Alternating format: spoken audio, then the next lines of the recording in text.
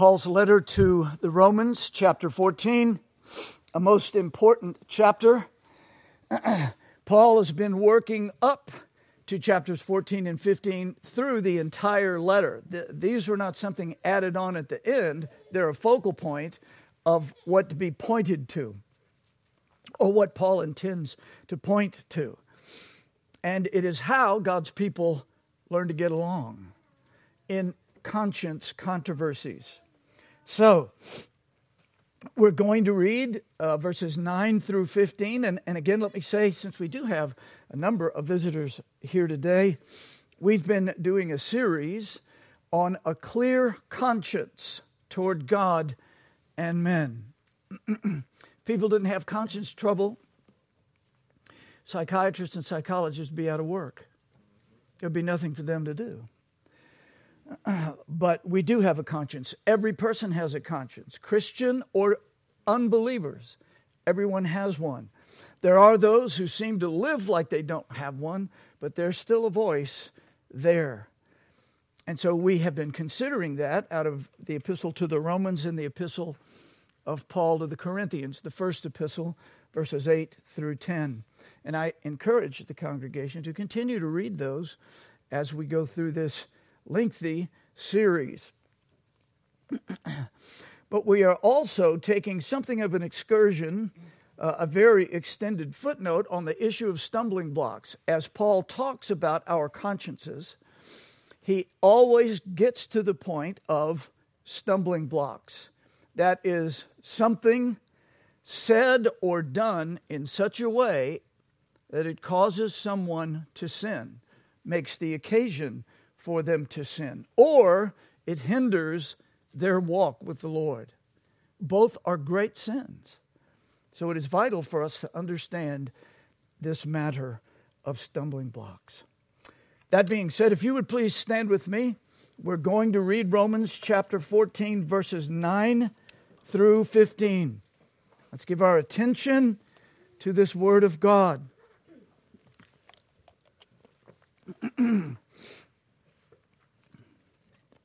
Verse 9,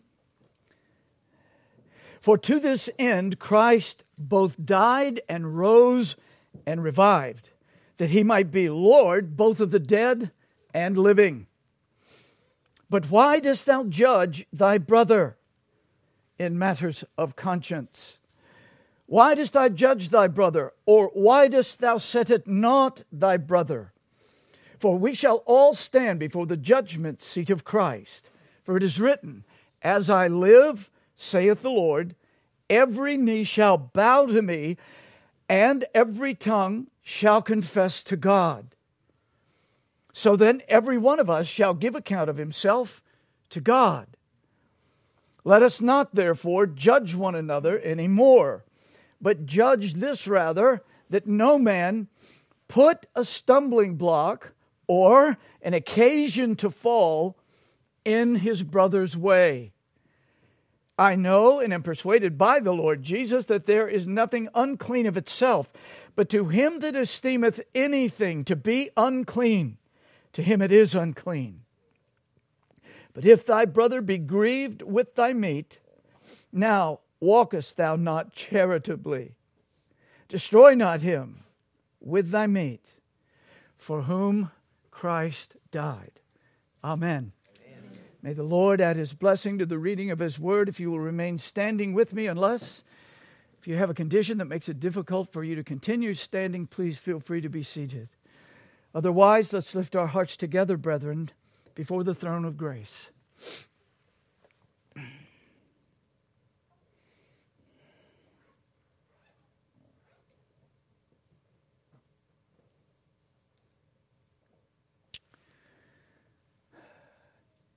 Our gracious Heavenly Father,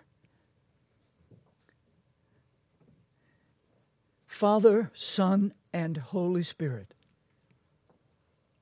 we come before Thee.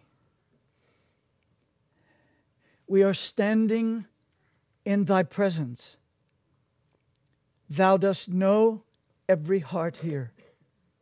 Thou seest every thought here. Thou hearest every motion of every heart in this place, everyone gathered before thee here, and in every faithful congregation across this planet, everyone is an open book to thee.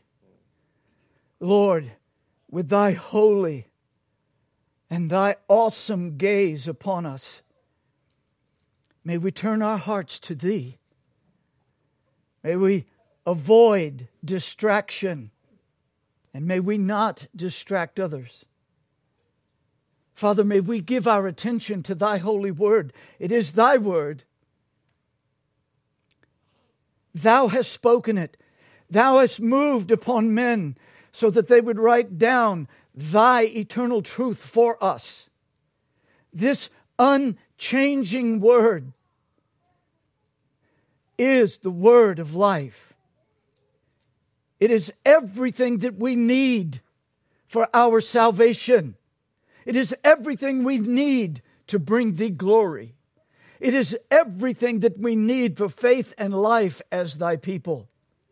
It is thy truth, unchanged and unchanging. O righteous God, glorious God, make thyself known today. We are not interested in idle words. We're not interested in smooth words that seal off the lost in their darkness and help them to hell. Oh God, come by the mighty power of thy Spirit. Come by the mighty power of Pentecost. Come by the Spirit that created this universe. Come by the Spirit that raised Christ from the dead. And move in the hearts of those that thou hast gathered here today. O God of life, breathe life in this place. God of life, move upon those who are dead in trespasses and sins, and awaken them, make them see, make them feel their lostness before thee. And help them, grant them light to believe the glorious gospel of Jesus Christ. I can say nothing, I can do nothing, I am powerless before thee to open one heart. I can beg, I can plead, I can weep, but I can save no soul. It must be thee, O Lord. Come by thy sweet Spirit, woo the lost unto thyself, and come to thy dear children. O Christ, blessed bridegroom, come into thy garden here today. Come into thy garden and give thy loves unto us. Come and draw us near. Fill us with that blessed Spirit that sheds abroad the love of God in our hearts, and grant that we might love thee and love one another earnestly, really, supernaturally, powerfully. Do it, O God. Now, thou seest and knowest us. Speak to us. Speak especially to the children and the young people here today. Help this weak vessel to preach thy word. Help this fallible man to preach thine infallible word. Come now. Exalt Christ, O Holy Spirit. Exalt Christ in every heart. And we ask it in the name of our Savior. Amen. Amen. Please be seated.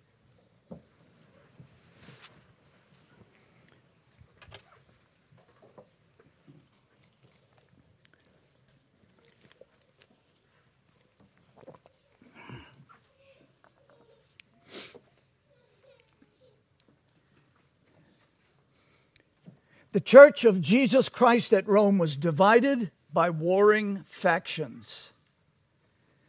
Factions, children, are small groups of people within a larger body of people.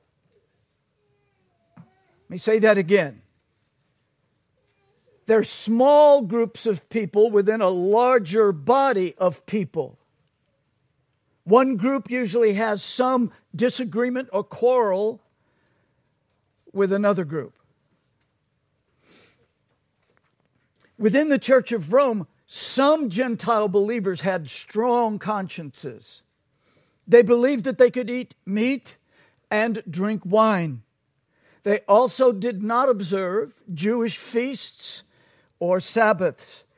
They had never been under the old covenant. And some Jewish believers had weak consciences. They believed they could not eat meat or drink wine. They ate only vegetables and herbs. And they believed that they must observe the Jewish feasts and Sabbaths. The faction with strong consciences looked down on their brethren who did not eat and drink. The faction with weak consciences judged those who did eat. The Jews had weak consciences because they were, as Paul says, by the inspiration of the Holy Spirit, weak in the faith. They did not fully understand their liberty in the gospel of Jesus Christ. They did not fully understand their liberty in the new covenant. Paul exhorted the strong not to despise the weak. And he exhorted the weak not to judge the strong. And he exhorted both sides to be fully persuaded in their own minds. Take the time to pray and study until your mind is in tune with what you are sure is the truth of Almighty God. And we all need to do that very practice on a regular basis. He reasoned, the apostle reasoned this way. Number one, God can make his blood-bought people to stand even if their consciences are weak. 2, strong and weak are all Christ's servants.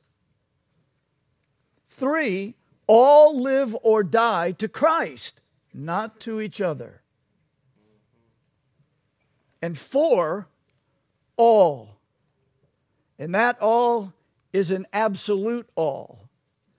All will stand before the judgment seat of Christ. Now, those 4 reasons became the basis for his conclusion. He said, "Let us not, therefore, judge one another anymore." I remind all of you again, and I perhaps introduce to those of you visiting with us, when it says, "Let us not judge one another anymore," he's talking about conscience matters. Romans 14 is about conscience controversies. A conscience controversy is something that the Word of God does not expressly command or forbid. There are things we must judge. Otherwise, there wouldn't be any point to church discipline. Otherwise, we couldn't say there is such a thing as right or wrong. There is right or wrong, but we need to make sure that we're measuring what is right and what is wrong by God, who is the truth. And he's given us his word, which is the truth. What your conscience is telling you is not necessarily sound unless it's vibrating with the word of God. Your own heart, your own flesh will deceive you. You'll embrace something that you shouldn't. You'll reject something that you shouldn't. So, let us not judge one another anymore in these conscience controversies. This is not about primary doctrine. If someone rejects the Trinity, we have to say, that's wrong. You are wrong. If they reject justification by faith alone, we have to say, you are wrong.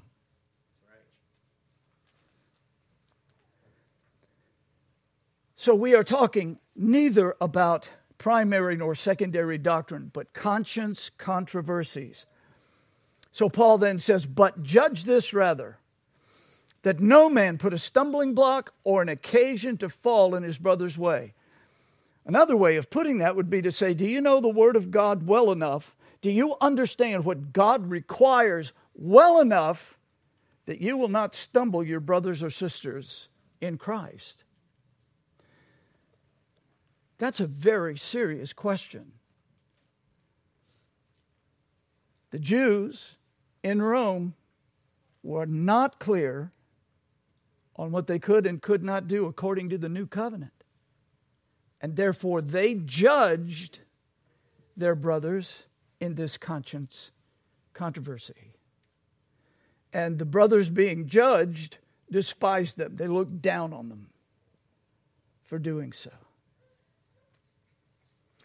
Now, that being the case, Paul has made clear, don't put a stumbling block in your brother's way or your sister.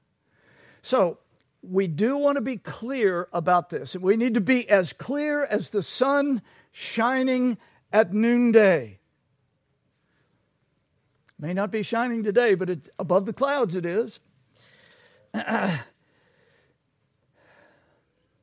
The context of Romans 14, I repeat, is conscience controversies. Things that are not expressly commanded or prohibited by Scripture. So Paul focuses on this. Believers must not cause other believers to fall into sin. The decisions you make, listen, and especially every parent needs to get this. Every decision you make affects everyone around you. And you are either being just in your decision or you are not. There is no neutrality in this world. No such thing. So that ups the ante. Your decisions are affecting everyone. Dads, your decisions or your lack of decisions are affecting everybody in your house. Every husband, your decisions affects your wife. And vice versa. Every woman, your decisions affect your husband.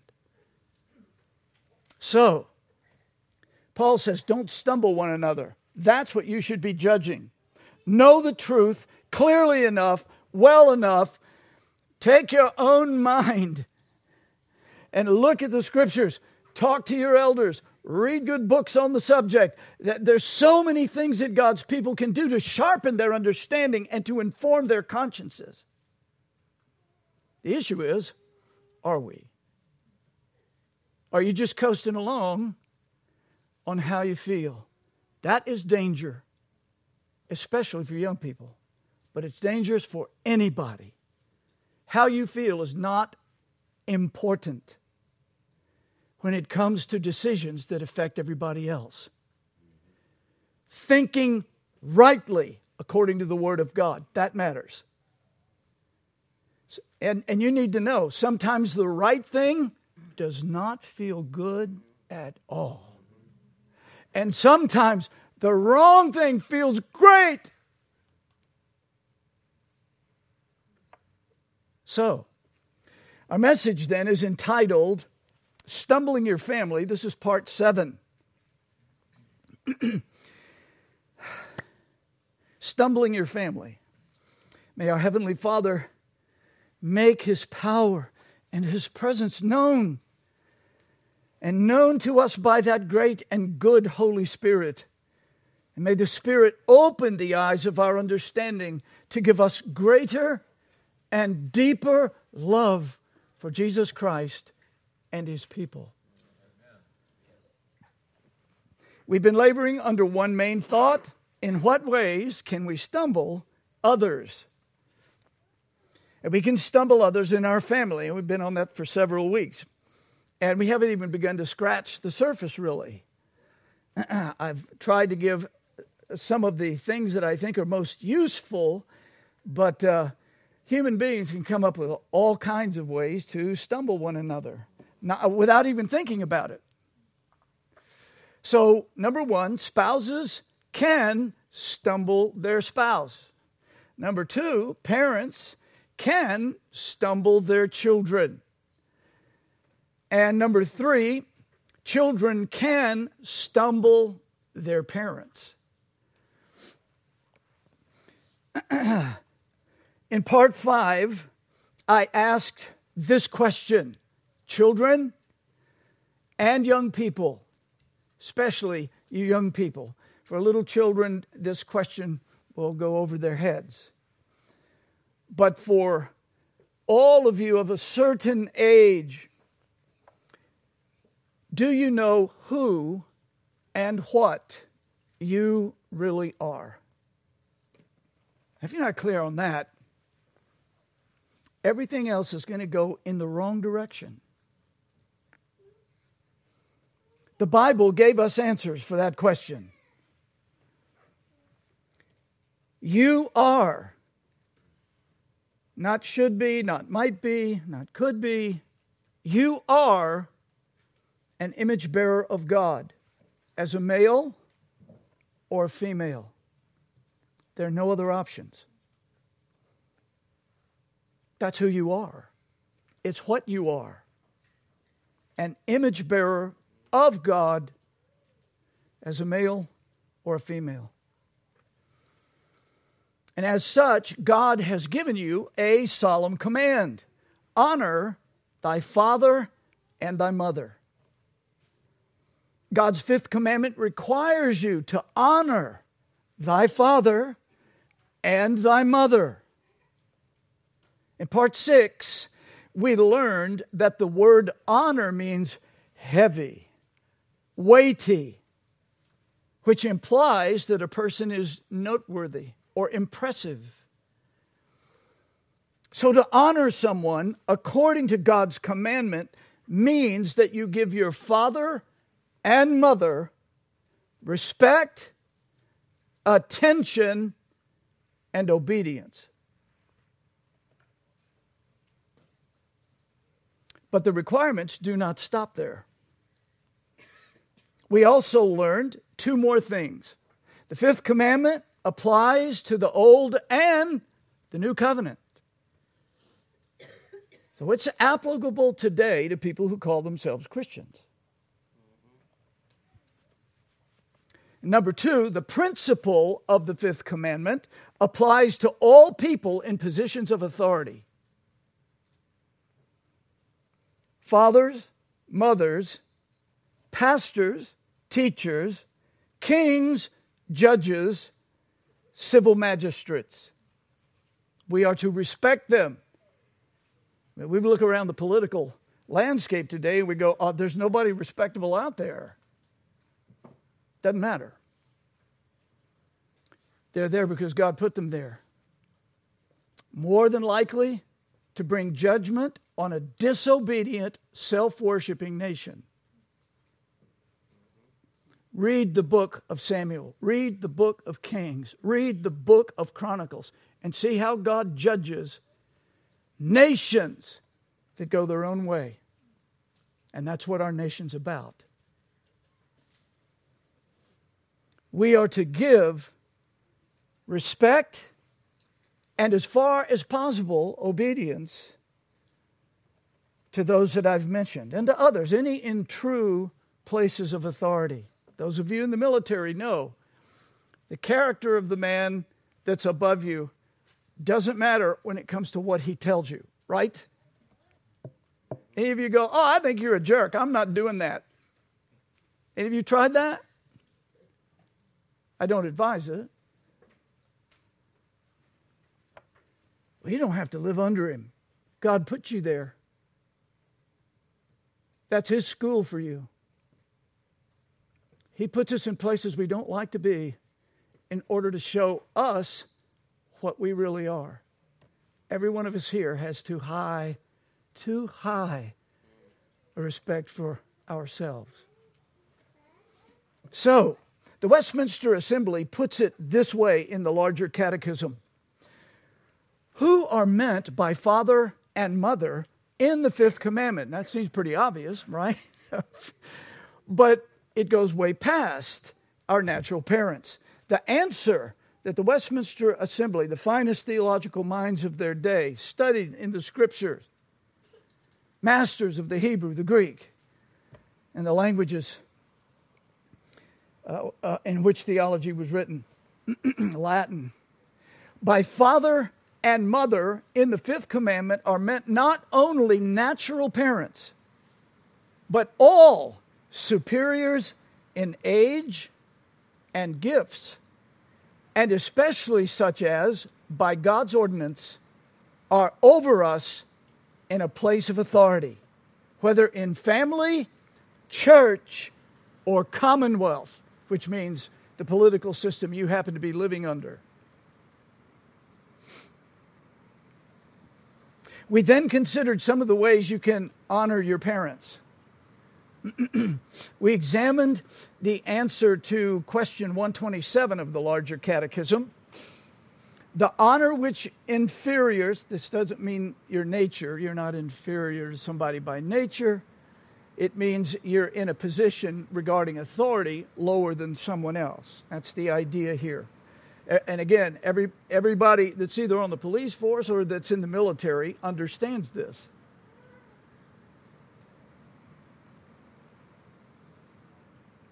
The honor which inferiors owe to their superiors is all due reverence of heart, word, and behavior.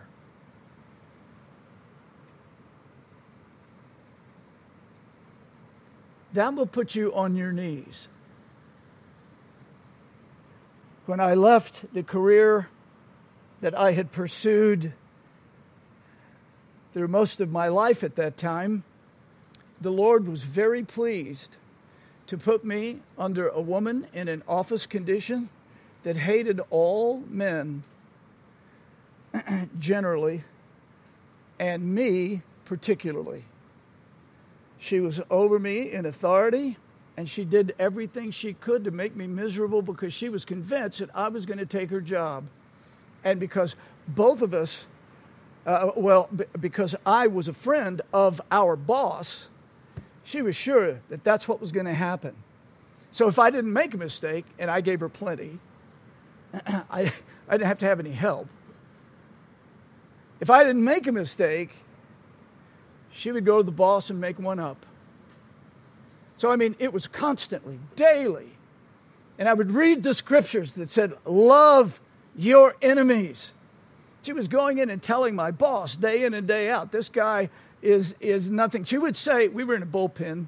There were about 8 men and this one woman. And she said one day out loud, so everybody could hear it, if the boss wasn't your friend, you'd have been fired a long time ago. That doesn't make for a happy day. That's not enjoyable in the workplace. But it made me understand how full of pride I still was. I thought I was a humble little Christian. And she shredded that.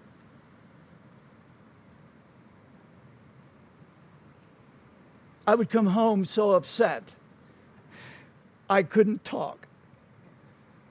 Imagine that.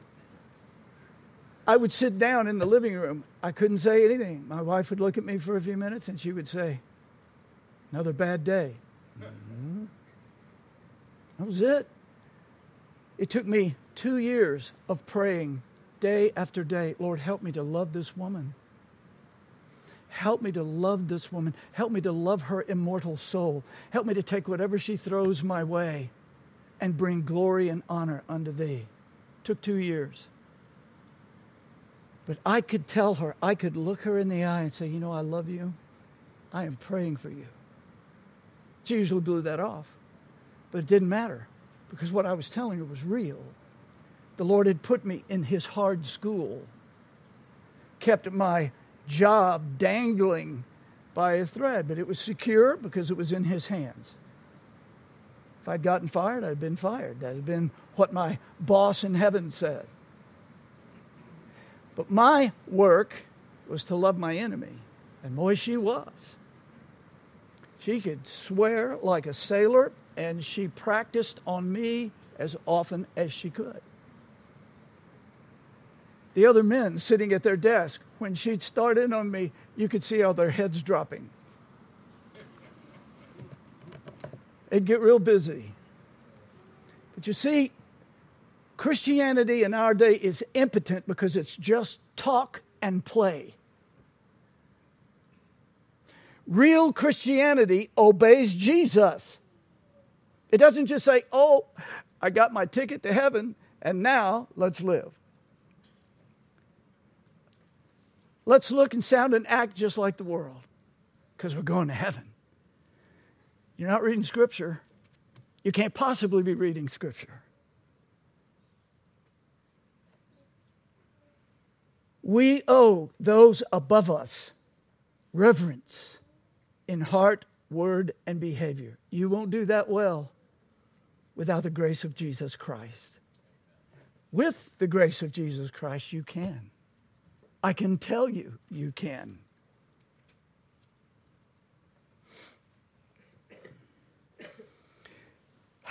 Anyway, other things that we should do to honor our superiors is to pray and give thanks for them. I know some of you here right now, the last thing on your mind is praying for the man in the White House. That's exactly what you ought to be doing. You should be praying for that man's soul. And then wisdom.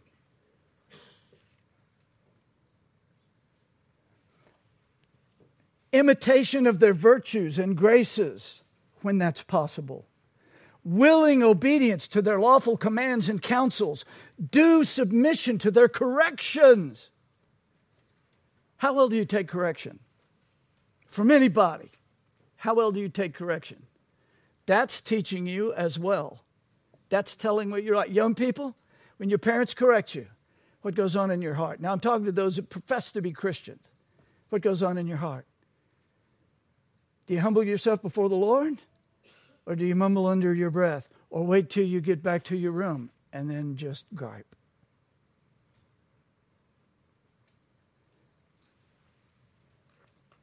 Willing obedience to their lawful commands and counsels.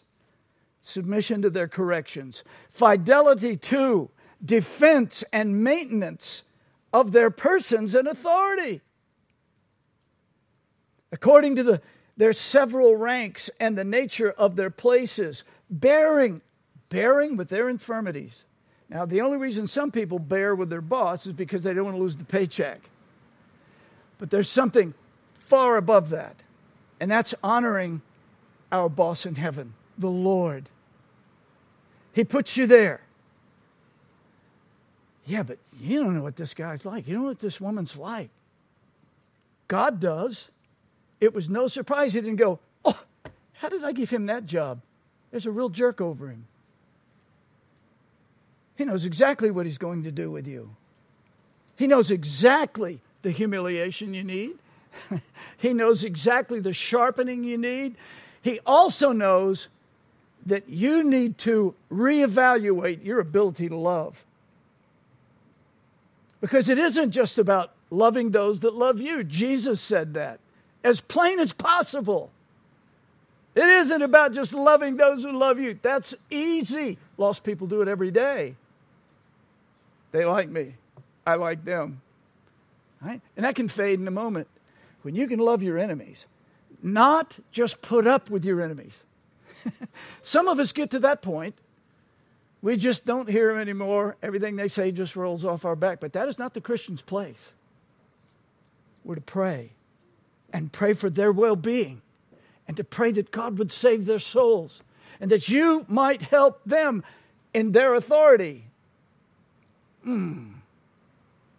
Look at Daniel under the pagan king, Nebuchadnezzar. Look at Daniel. He didn't spend all of his days griping because there was a pagan over him. He sought the face of God, and he was respectful to the king. See, Christianity is not an American invention. It was founded by the living God come in the flesh. He himself manifests love and kindness to his enemies. If you're going to be his servant, that needs to be clear in your life. Not just there, but clear. obvious.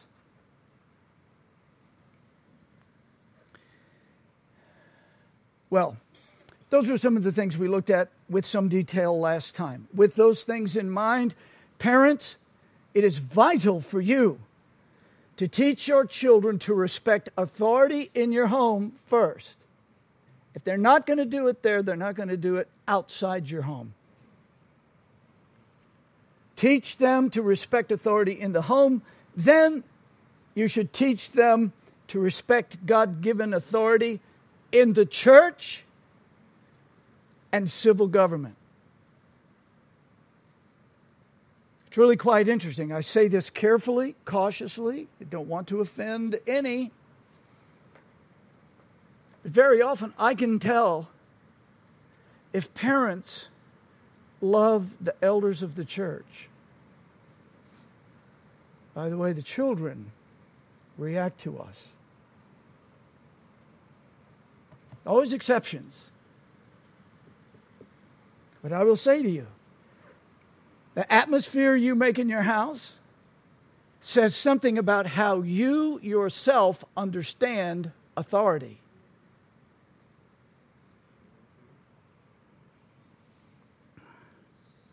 Now,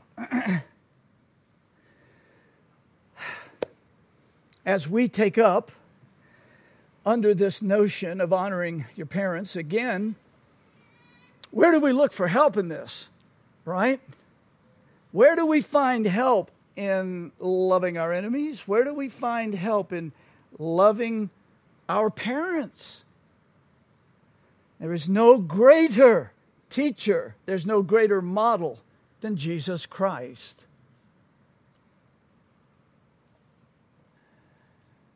When he was 12, Jesus went up to Jerusalem with his parents to celebrate Passover. 12. How many 12-year-olds do we have here this morning? We've got to have at least one. Do we have any 12-year-olds? Raise your hand. 1, 2. Okay, 3. Oh, false alarm. All right. Need to be glad it wasn't an auction. Okay, so we've got a couple. If you saw who raised their hands, that's the age Jesus was. He was 12. Now, a lot of us don't expect a lot of deep things from 12-year-olds. There are some rare exemptions there, but examples. When he was 12, Jesus went up to Jerusalem with his parents to celebrate Passover. The Jews traveled in groups to the feasts at Jerusalem. And Joseph and Mary thought Jesus was with the group that was traveling back to Nazareth. After a day's journey, they realized Jesus was not in the group. He was not with them. Now that's a parent's great fear, a great shocking fear. I thought I knew where the children were. My son's gone. Well, they turned around and went back to Jerusalem. They hurried back to Jerusalem and they found him in the temple. He was amid the theologians, astonishing them with his questions and his answers. Joseph and Mary took him back home. Now listen, my precious children. Listen to the way the sacred text puts this. He, Jesus, went down with them, Joseph and Mary, and came to Nazareth and was subject unto them.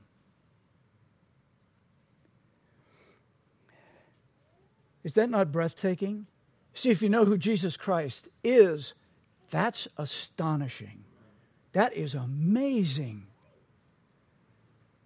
The eternal Son of God, made flesh, obeyed his sinful parents.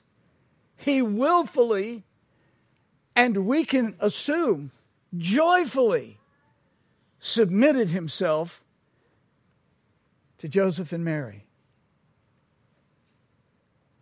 They did not understand his words. They did not understand his actions. They did not understand his purpose. He said, how is it that you sought me? He wasn't being a smart aleck. He wasn't gainsaying. For those of you that read the Authorized Version, a gainsayer is a back talker. Children understand that if you have parents that are doing it right. Don't talk back to me. You be quiet and listen to what I'm telling you. Yeah, but you... That's gainsaying. That's back talking. Jesus could have done that with his parents. Do y'all know who I am? I mean, I know I'm 12, but didn't you just see me in the temple stunning all of the scribes and Pharisees? How is it do you think that I did that? Don't you remember the prophecy that was given to you, Mom, about me? Could he have instructed his parents? He could have without sin. But he submitted to them. How is it that ye sought me? You came looking for me. He said, wist ye not that I must be about my Father's business? The word wist there means know, K-N-O-W. Don't you know? Again, he was not being smart aleck. He was asking a genuine question. Don't you know that I must be about my Father's business? He wasn't talking about his heavenly, he wasn't talking about the earthly Joseph who was bringing him up. He was talking about his heavenly Father. Jesus was very aware of himself. And he knew and understood why he was here. Didn't you know that I should be about what my Father has given me to do? In other words, I wasn't disobeying you. I was obeying my heavenly Father, and I was talking to the men who will later crucify me.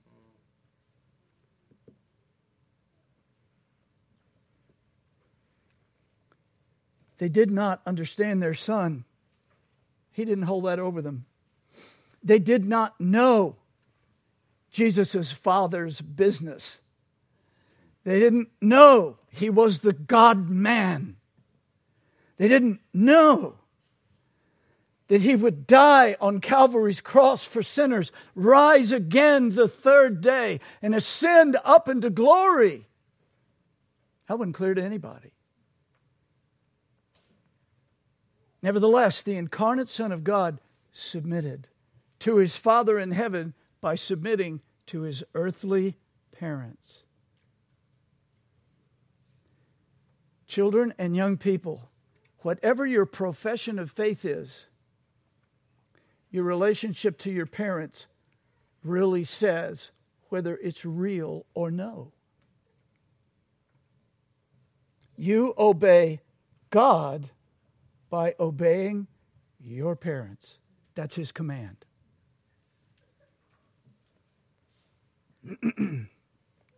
Now, Jesus obeyed the fifth commandment. That's what he was doing. He was obeying the commandments of God. And not only so, listen even more intently, if you will.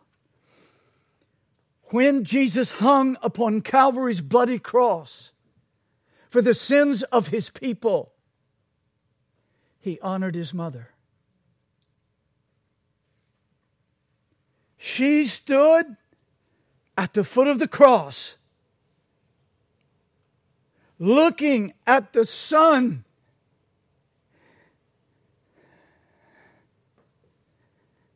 that she had nursed at her breast. At that heart, all right, moms, are you getting this? Are you hearing this? What do you feel like when your children are sick? What do you feel like when they're hurt? Mary stood looking at the Son. It was a horrible sight. I wonder if the prophetic words of Simeon rose up in her memory. Yea, a sword shall pierce through thine own soul also. She gazed up at her holy child, who was bleeding, beaten, swollen, unrecognizable, distorted in pain and anguish, his head crowned with thorns, patches of his beard plucked out, his back plowed up with scourging, his hands and feet nailed to a cross like a criminal. And that's what everybody who didn't know who that was on the cross thought. Just another criminal.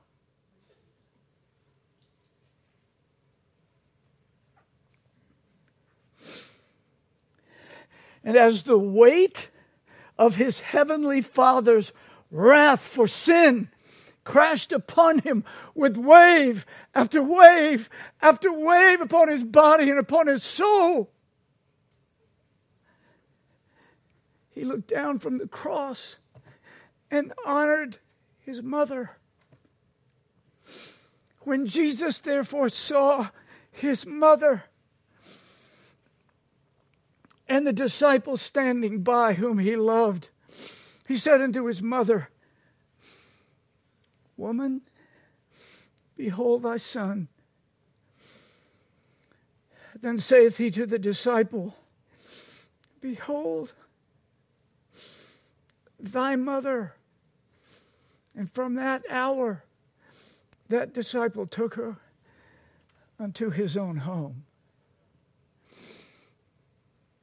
A sinless son in the depths of agony that none of us here can comprehend saw his mother and honored her in his unimaginable agony. He thought about his mother being cared for. And he said, John, here's your mom. Take care of her.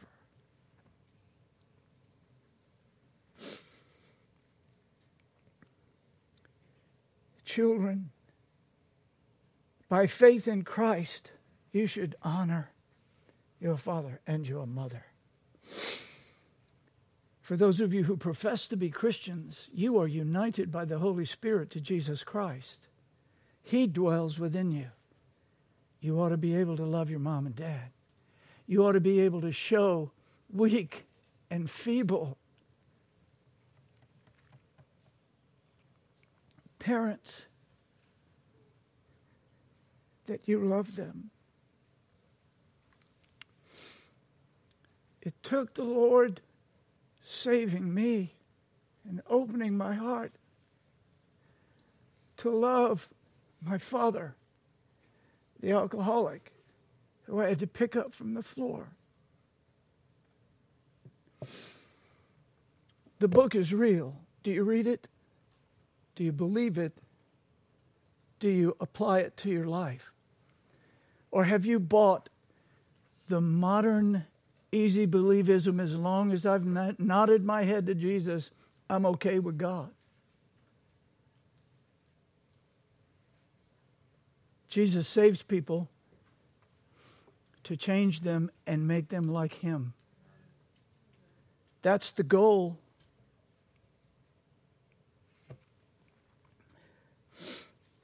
By faith in Christ, honor. Give your attention to your parents. Respect them, even when they're not respectable. And obey them. Now, we've considered some of the ways that we honor our parents. What are some of the ways that we can stumble them? What are some of the ways? We don't have enough time, and we're not going to have part 8. So we'll just look at 3. But first I will read you question number 128 from I believe this is from the shorter catechism. What are the sins of inferiors against their superiors? The sins of inferiors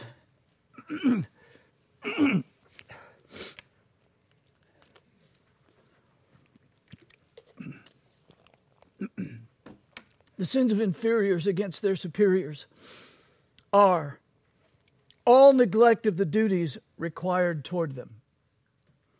They've given you a list of things that you and I should be giving ourselves to.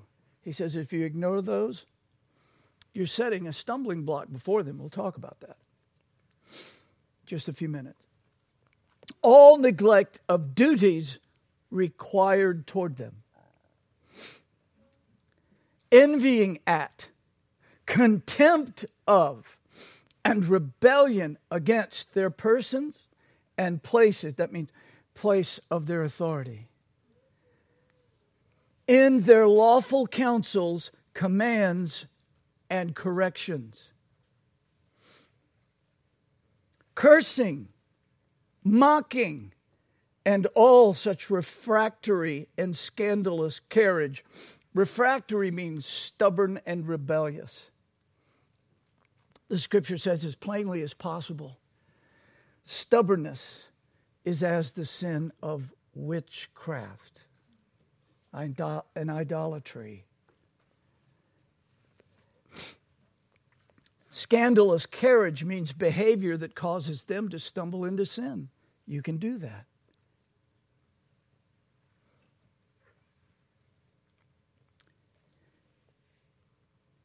Idolatry and stubbornness. Witchcraft, dishonoring parents. Because of who and what you are, children, listen carefully. Because of who and what you are, because of your parents' great love and hope for you, and because of God's solemn command to honor them, you can cause your parents to stumble in many ways. At the very least, you can hinder their walk with the Lord. No one can hurt your parents like you can. Nobody. You can unnecessarily discourage them as they're caring for you. You can unnecessarily plunge them into grief and despair. One of the most unpleasant things for me to work through is parents that have come in to talk and to seek counsel when a child has gone astray. The tears, the agony, the shaking, the trembling, the inability to speak. Then they fall into their flesh. If this is the way it was going to go, why did I do this? Why do I put all these years into them? They didn't care. Now, that's a problematic statement because it means, on one hand, you believe that somehow or another, if you did things just right, they'd turn out great. That's not the way it works.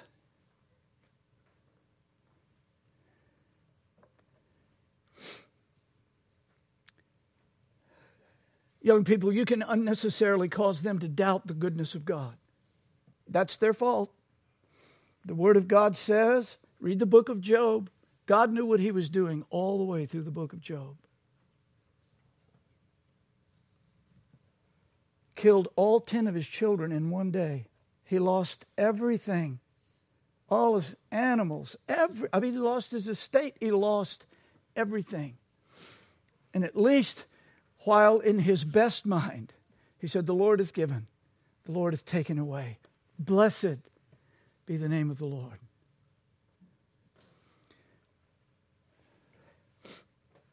You say, all this stuff you're talking about, I don't know how many people that do this. That's right. And that's why the church is virtually impotent in the eyes of this nation. They don't see much difference between you and me and them.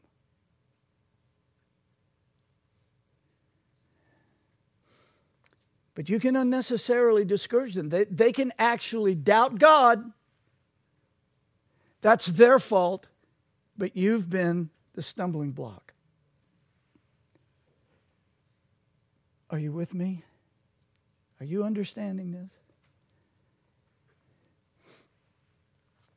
There are a lot of people that love to get on the, hey, let's be a happy Christian family bandwagon. And then they find out it will just about cost them their lives.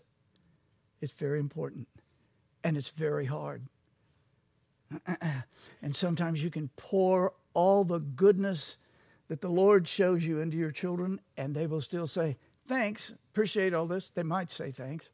And now I'm going to go do what I want to do. And they will. You say, well, that's a downer.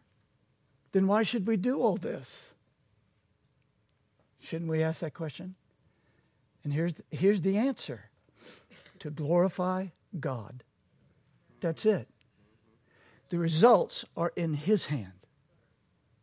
We do it because God said, bring them up in the nurture and admonition of the Lord. And because we love the Lord Jesus Christ, we want to bring these children up and show them the way to life. We want to model the way of life before them. We want them to know. We want them to memorize Scripture. We want to teach them what the Catechism says because we want them to know what the structure of the Bible is. We want them to know the doctrines of the Scriptures. We want them to know Christ more than anything else. If you're alive in Christ, that's what you want for your children. Not just, oh, I hope they don't embarrass me. That too says something about our hearts. Too many parents are simply performance-based. You're embarrassing me by the way you're doing this stuff, and therefore I'm going to wail on you till you get the message. Well, there's times that we really have to discipline some of our children in pretty strict and powerful ways. But the issue is not making them just little echoes playing a game. Okay, Dad's angry today. Oh, we're going to kind of cool it. You want them from their hearts to know the truth and to obey you because you have loved them and they're loving you back. And they realize they've broken the fellowship. Well, you can not only unnecessarily plunge your parents into grief and despair, you can unnecessarily cause them to doubt the goodness of God, the ways of God, the Word of God. They'll either say, man, I did something wrong. What did I do wrong? You do wrong stuff all the time in your parenting. There's not any perfect parents here. The issue is how you respond when you do wrong. It's called repentance. You repent before God and you repent before your family. You repent before those children you just got overly angry at. Then there's sometimes when it's like, no, I'm not repenting about anything because what you did deserves anger. There's a place for it.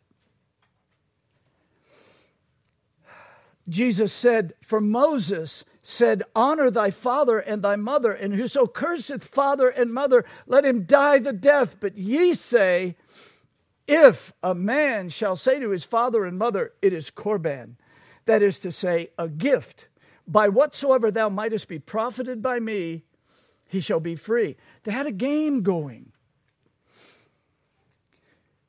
The Jews knew that they were to care for their parents. But they also liked their stuff, their own stuff. And to take care of your parents, they didn't have insurance back then. That was more money. That was more mouths to feed. So they'd give it to the temple. And then later, they often got it back. Jesus hated that. He said, you're violating the law of Moses because you're using a legal trick not to care for your parents. Sorry, Mom and Dad, can't help you. I'd love to, but I gave it to the temple. No, that's evil. Well, we're about out of time, so let me rush ahead. Children, here's the fact. If I may put it this way, there are many, many, many, many ways that you can stumble your parents. And I pray, especially for our visitors' sakes, that you remember when somebody sins, it's their fault, it's their choice. But you can contribute to that sin. And that's what we're talking about. Stumbling your parents into sin. It's their fault that they chose sinful anger, perhaps. But you were the occasion for it by your own wickedness. So, we don't want to make the Word of God of none effect by our traditions. We don't want to rip off mom and dad. The time comes when we need to care for them after they've cared for us. Well, I jumped down. Let me just say, young people, there are at least 3 sins that are usually in everybody's list. Young people, children, and there are many, many more, but I will tell you the ones that usually show up, and they're perfect for putting stumbling blocks in front of your parents. First on the list, pride. Pride. Your pride hides under many disguises.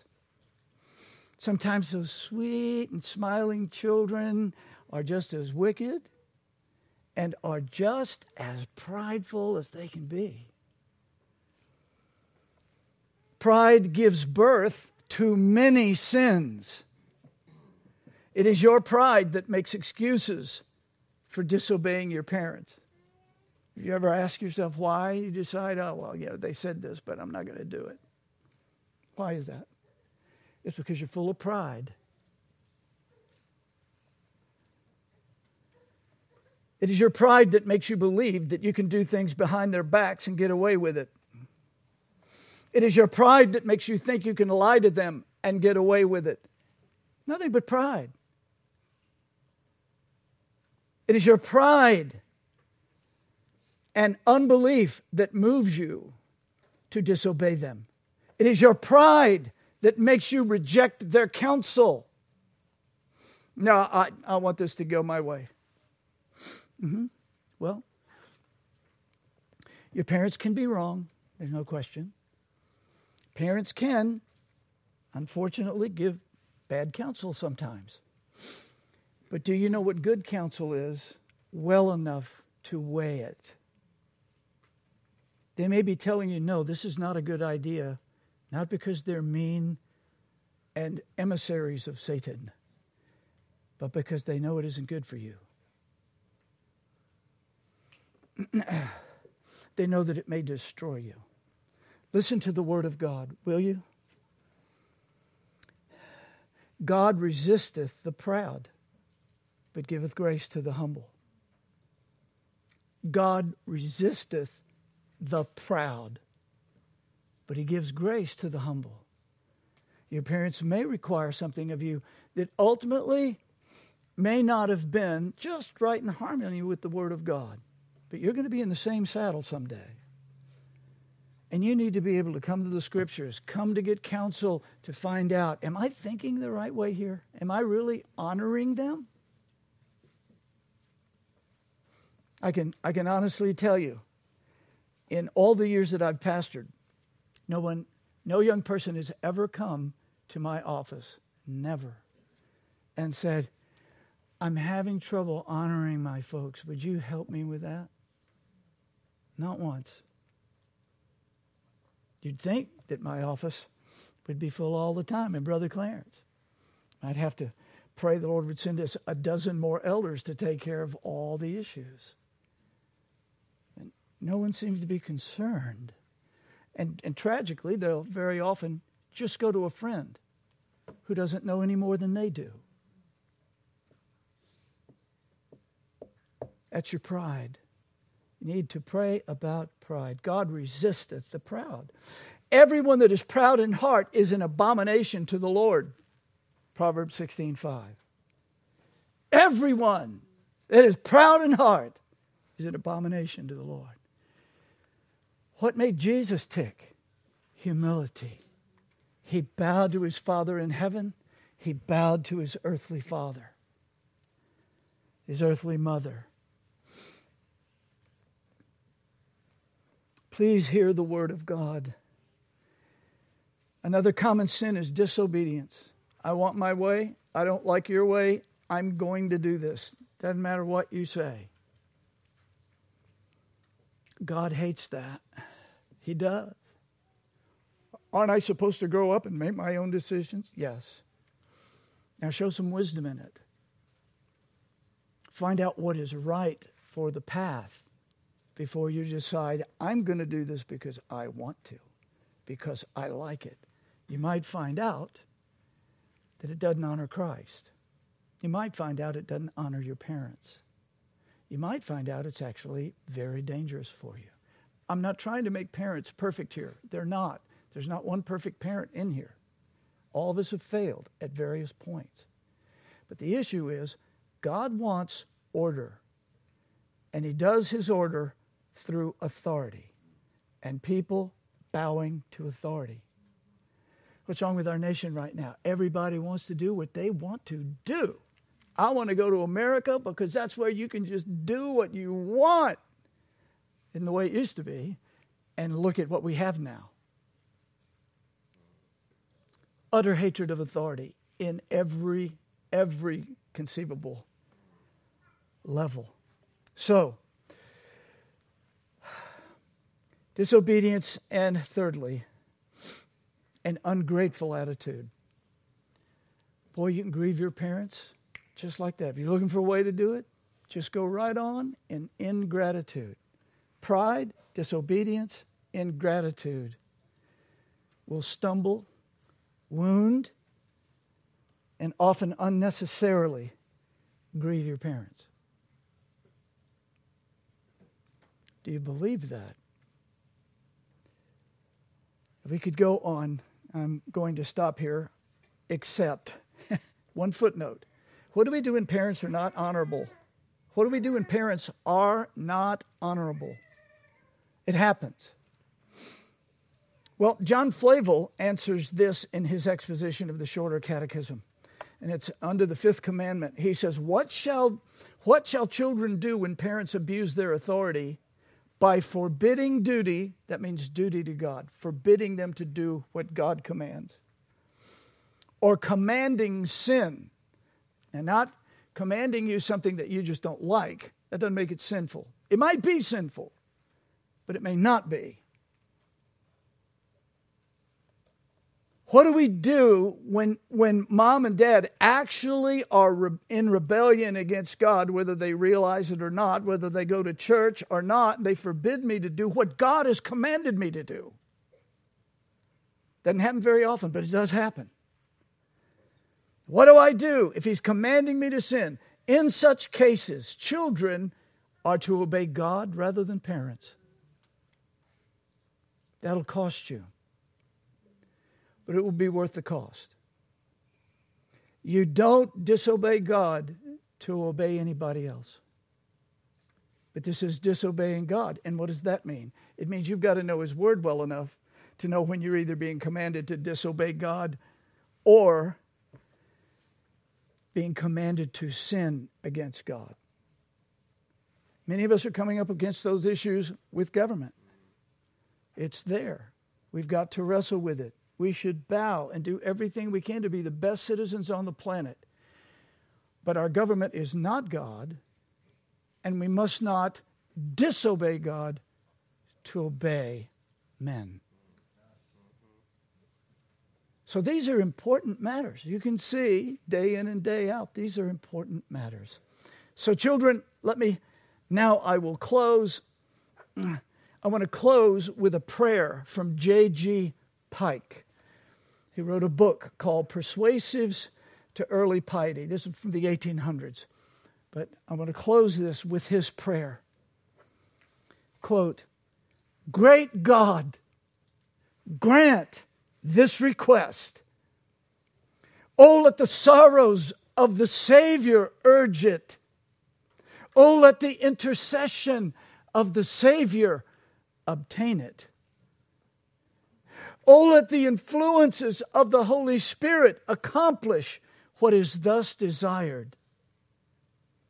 Bestow thy Spirit, O God of love. Bestow those blessed influences, O thou Savior of mankind, who hast received gifts for men. Bestow them, O Father and Lord of all, and bring some youthful sinner to the feet of the crucified Son. Though it be but one, grant that one may go to him for life. I pray that today for this congregation. Now, O God of grace, hear this supplication and teach the young ones with sincerity of heart to join in that which follows. Grant this, great God, for his sake, who died on Calvary below, who lives, reigns, and pleads for man above, and whose is the kingdom, the power, and the glory forever. Amen. Oh, my Father, hear that prayer. Save the lost today.